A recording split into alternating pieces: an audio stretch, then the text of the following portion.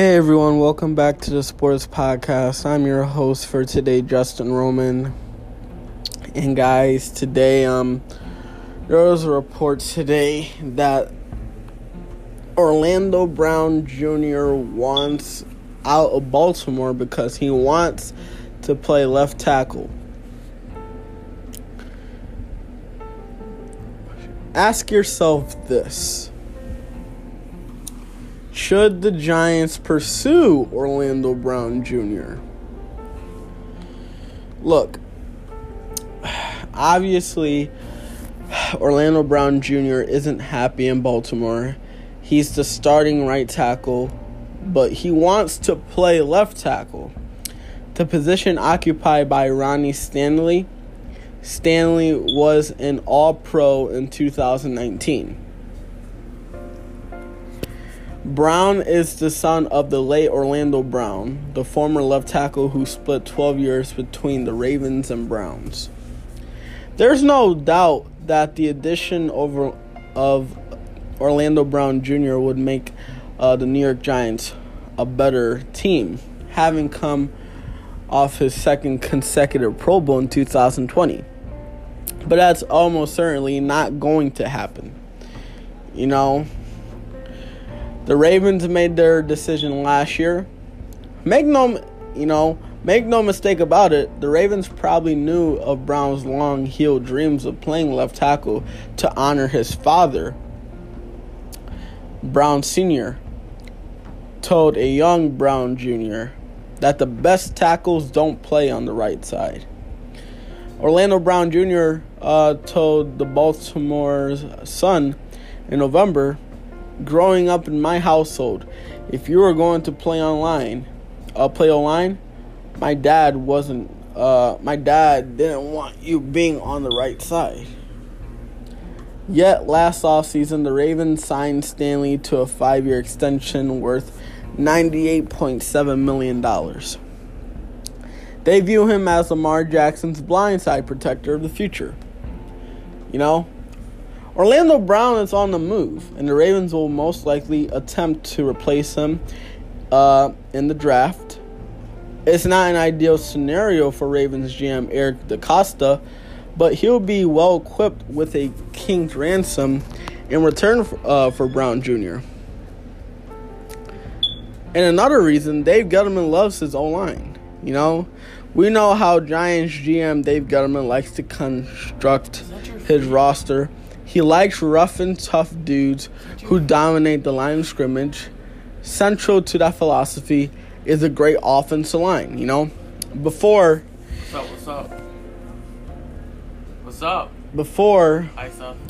New York, Dave Gettleman's Carolina Panthers made the playoffs 3 times, including the Super Bowl.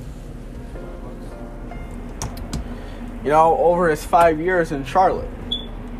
Carolina had a quality offensive line with Jordan Gross and Ryan Khalil making the Pro Bowl in Gettleman's first season.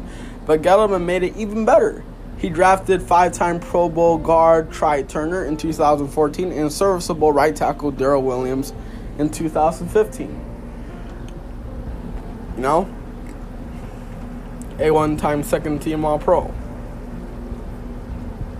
Carolina fired Dave Gettleman less than 3 months after he took up and coming tackle Taylor Moton in the second round in 2017. Moton earned an 80.1 grade in 2020 from Pro Football Focus. Gettleman loves the O-line. He loves making it better. And Giants fans are well aware of what a great offensive line can do for a playoff team.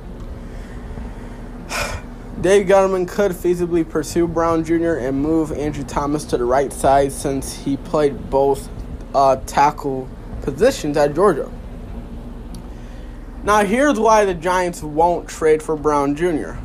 It likely doesn't make sense, for the Giants to pursue Brown Jr., who will undoubtedly come with a steep price tag. Think first rounders. The Giants already invested in their left tackle of the future when they took Andrew Thomas with the 4th pick in the 2020 draft. While Thomas struggled down the line, He finished the year strong enough for PFF to name him a breakout candidate in 2021.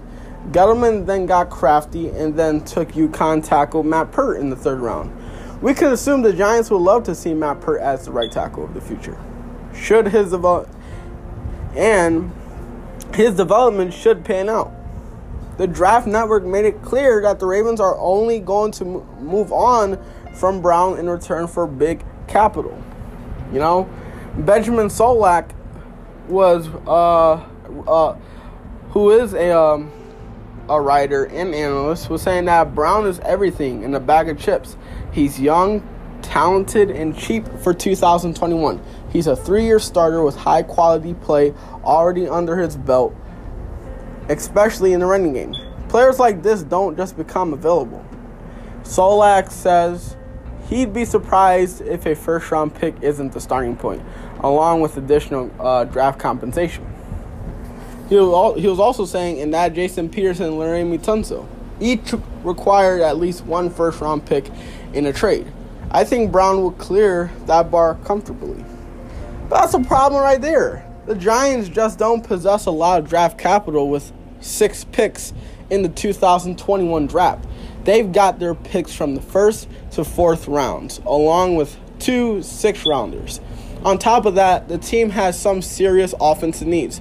Retaining that first-round pick will help those deficits. The clear expectation is that the Giants will attempt to help Daniel Jones by selecting a pass catcher with the 11th pick. Ed Valentine noted that most predictors have the Giants taking Alabama wide receiver Jalen Waddle. ESPN's Tom McShay has the Giants taking Florida tight end Kyle Pitts, who caught 12 touchdowns in 2020. If it's not the offense, the Giants have other needs. Big Blue View's Nick Filato has the Giants taking Georgia edge rusher Azeez Ujulari in the 1st round, and Stanford quarterback Paulson Adebo in the 2nd. Filato projects the Giants to take Oklahoma State wide receiver Tylan Wallace in the 3rd round. Any way you put it, the Giants would be left with little draft capital by giving up their first rounder for Brown Jr. And in 2021, Gettleman needs to fill up his grocery cart at the draft. So what's your opinion, Giants fans? Do you think the Giants should pursue Orlando Brown Jr.? I don't think so. And here's why. Because I think Matt Pert deserves another opportunity. And if Matt Pert, Andrew Thomas, he can play both sides. You know, he can play both positions. He did it at Georgia, and he did a really good job with it. But I still believe Matt Pert deserves much more opportunities, just like Andrew Thomas, you know? So let's just see.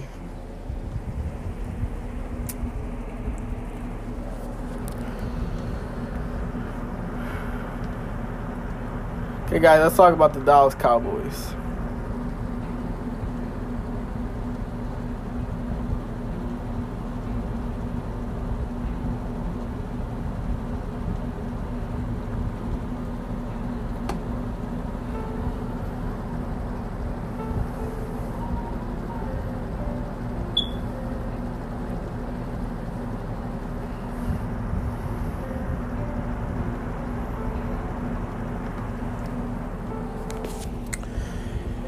Guys, Troy Aikman, guys, yesterday actually, there was a report by Troy Aikman that the Dallas Cowboys should hurry up and sign Dak Prescott long term. Okay, what are my thoughts on this? Well, look, the names read like a list of no names, never were and has been Quincy Carter, Anthony Wright, Ryan Leaf, Clint Stoner, Chad Hutchinson, Drew Henson, Vinny Testaverde, and Drew Bledsoe. That's the quarterbacks who started for the Cowboys between Troy Aikman's retirement and when the team lucked into Tony Romo. The Cowboys looked into Dak Prescott as Romo's heir apparent, going from one franchise quarterback to another in 2016 after Romo was injured in a preseason game. Aikman told David Moore of the Dallas Morning News, "They're not going to get far without a franchise quarterback.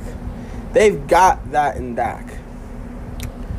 Okay, what are my thoughts on this? Look, Prescott has started 69 of a possible 80 games for the Cowboys in his career, missing the final 11 games in 2020 with a compound fracture and dislocated right ankle.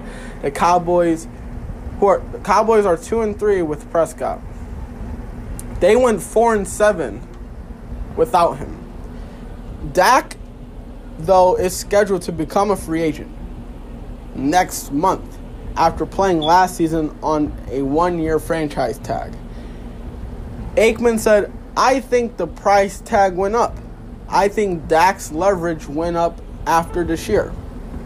Look at the Cowboys and Prescott's you have to understand. The Cowboys and Prescott's representation have negotiated almost 2 years without reaching an agreement. If the Cowboys, you have to understand, see, this is what you Cowboys fans, especially Troy Aikman, doesn't understand. If the Dallas Cowboys can't work out a long-term deal, which I don't see happening because they have so many other issues on this they have so many other issues to deal with. If you can't work out a long-term deal with your quarterback by March 9th, they are expected to use the $37.7 million franchise tag on him. That would buy the Cowboys 4 months to get a long-term agreement with Prescott or risk his potential departure in 2022. Kirk Cousins is the only quarterback in NFL history to play under the franchise tag in back-to-back seasons. He then left Washington as a free agent in 2018. I'd be really surprised if Prescott is playing under the franchise tag again this year. My guess, Troy Aikman says this, my guess is that he will be the last we see of Dak Prescott in Dallas.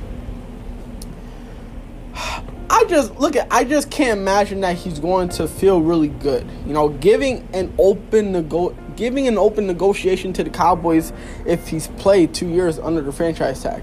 Aikman, though, expresses optimism that the Cowboys will get a deal worked out with Prescott that keeps Prescott in Dallas long term. The Fox analysts used the word hopeful, the same word most Cowboys fans would use. Dak is not going to stay because the Cowboys have so many other things to fit. They have so many other things that they need to deal with. Their horrible defense, Ezekiel Elliott, their secondary. They have so many, their offensive line especially.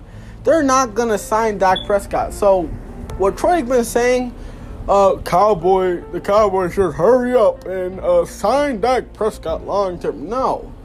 They need if they hurry up, they're going to waste all their money on Dak. And I don't care if it's 4, 5, 6, 7 years, possibly 8 years. Dak will never succeed behind this offensive line. Because because if you waste all your money on Dak, here, listen, if I'm Jerry Jones, if you're Jerry Jones and Cowboys fans, this is also to you. If you were Jerry Jones, would you want Dak to stay healthy or no? Because part of being an owner, the owner's job in the NFL is to make sure that all of his players are healthy and happy. If you waste all your money on Dak, then Dak's gonna get hurt again because you're not investing all the money on the offensive line. You see what I'm saying? So if you invest on your offensive line, you will have a good offense.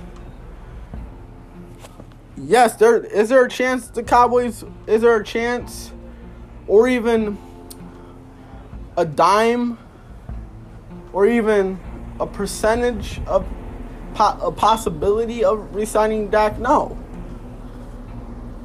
But if you, and no other quarterback either, even if it's Russell Wilson, no other quarterback would survive behind this O-line. So, I don't.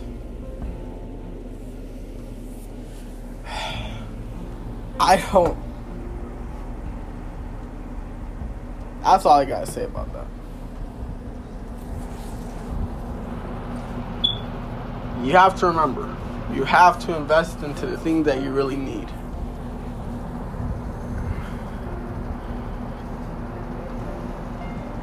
That's all I gotta say.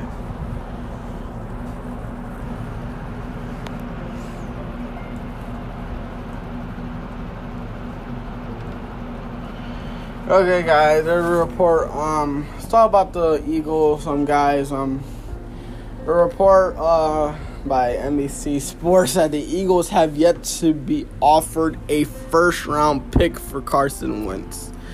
My thoughts on this?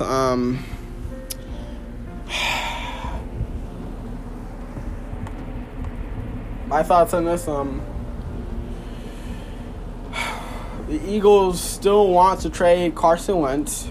Wentz still wants to be traded. That reality, coupled with Wentz's golf contract, is keeping the Eagles from getting the kind of trade offer they'd like to receive. Les Bone of the Philadelphia Inquirer, in an article explaining the delay in the trade, writes that league sources doubt Howie Roseman has been offered a first-round pick of any sort for Wentz this year or in the future. Recently, the Eagles legend Ron Jaworski said that the Colts have offered a pair of second-round picks with the possibility of an additional third or fourth round selection down the round. 2 weeks after news emerged of the trade that will send Matthew Stafford to the Rams and Jared Goff to the Lions, the reality remains that Wentz compares more to Goff than to Stafford due to Wentz's contract.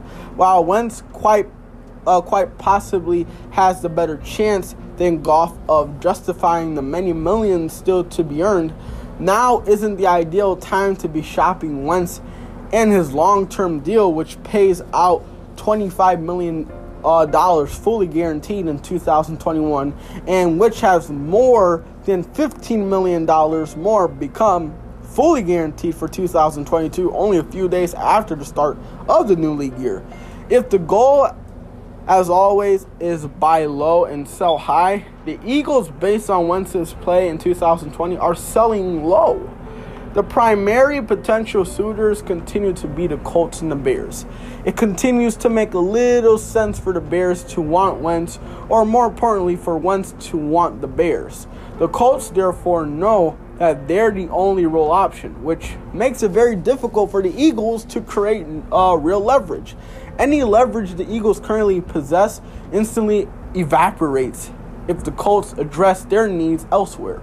While there's no indication that the Colts are preparing and pivot toward another veteran quarterback, if the Eagles push too hard and wait too long, the Colts will have no choice but to make other plans.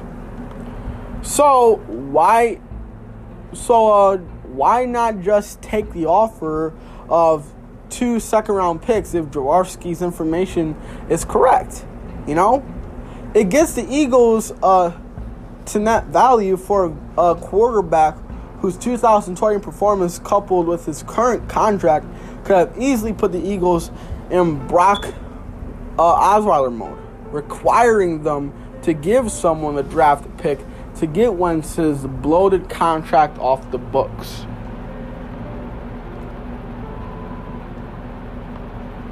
You know, I'm just saying, it doesn't take that long to trade a quarterback.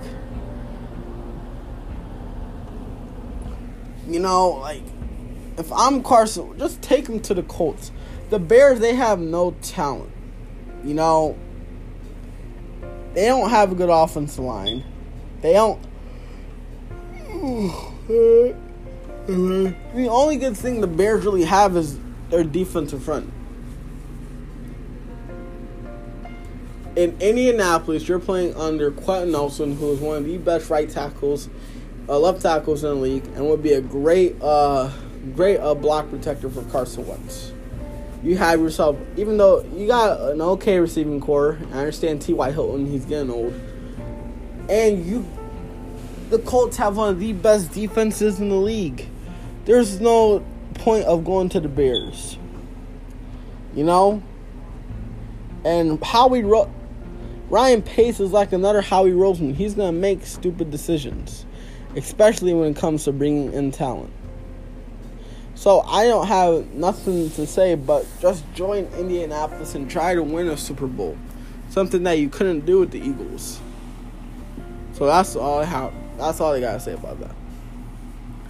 I hope you guys enjoyed this podcast.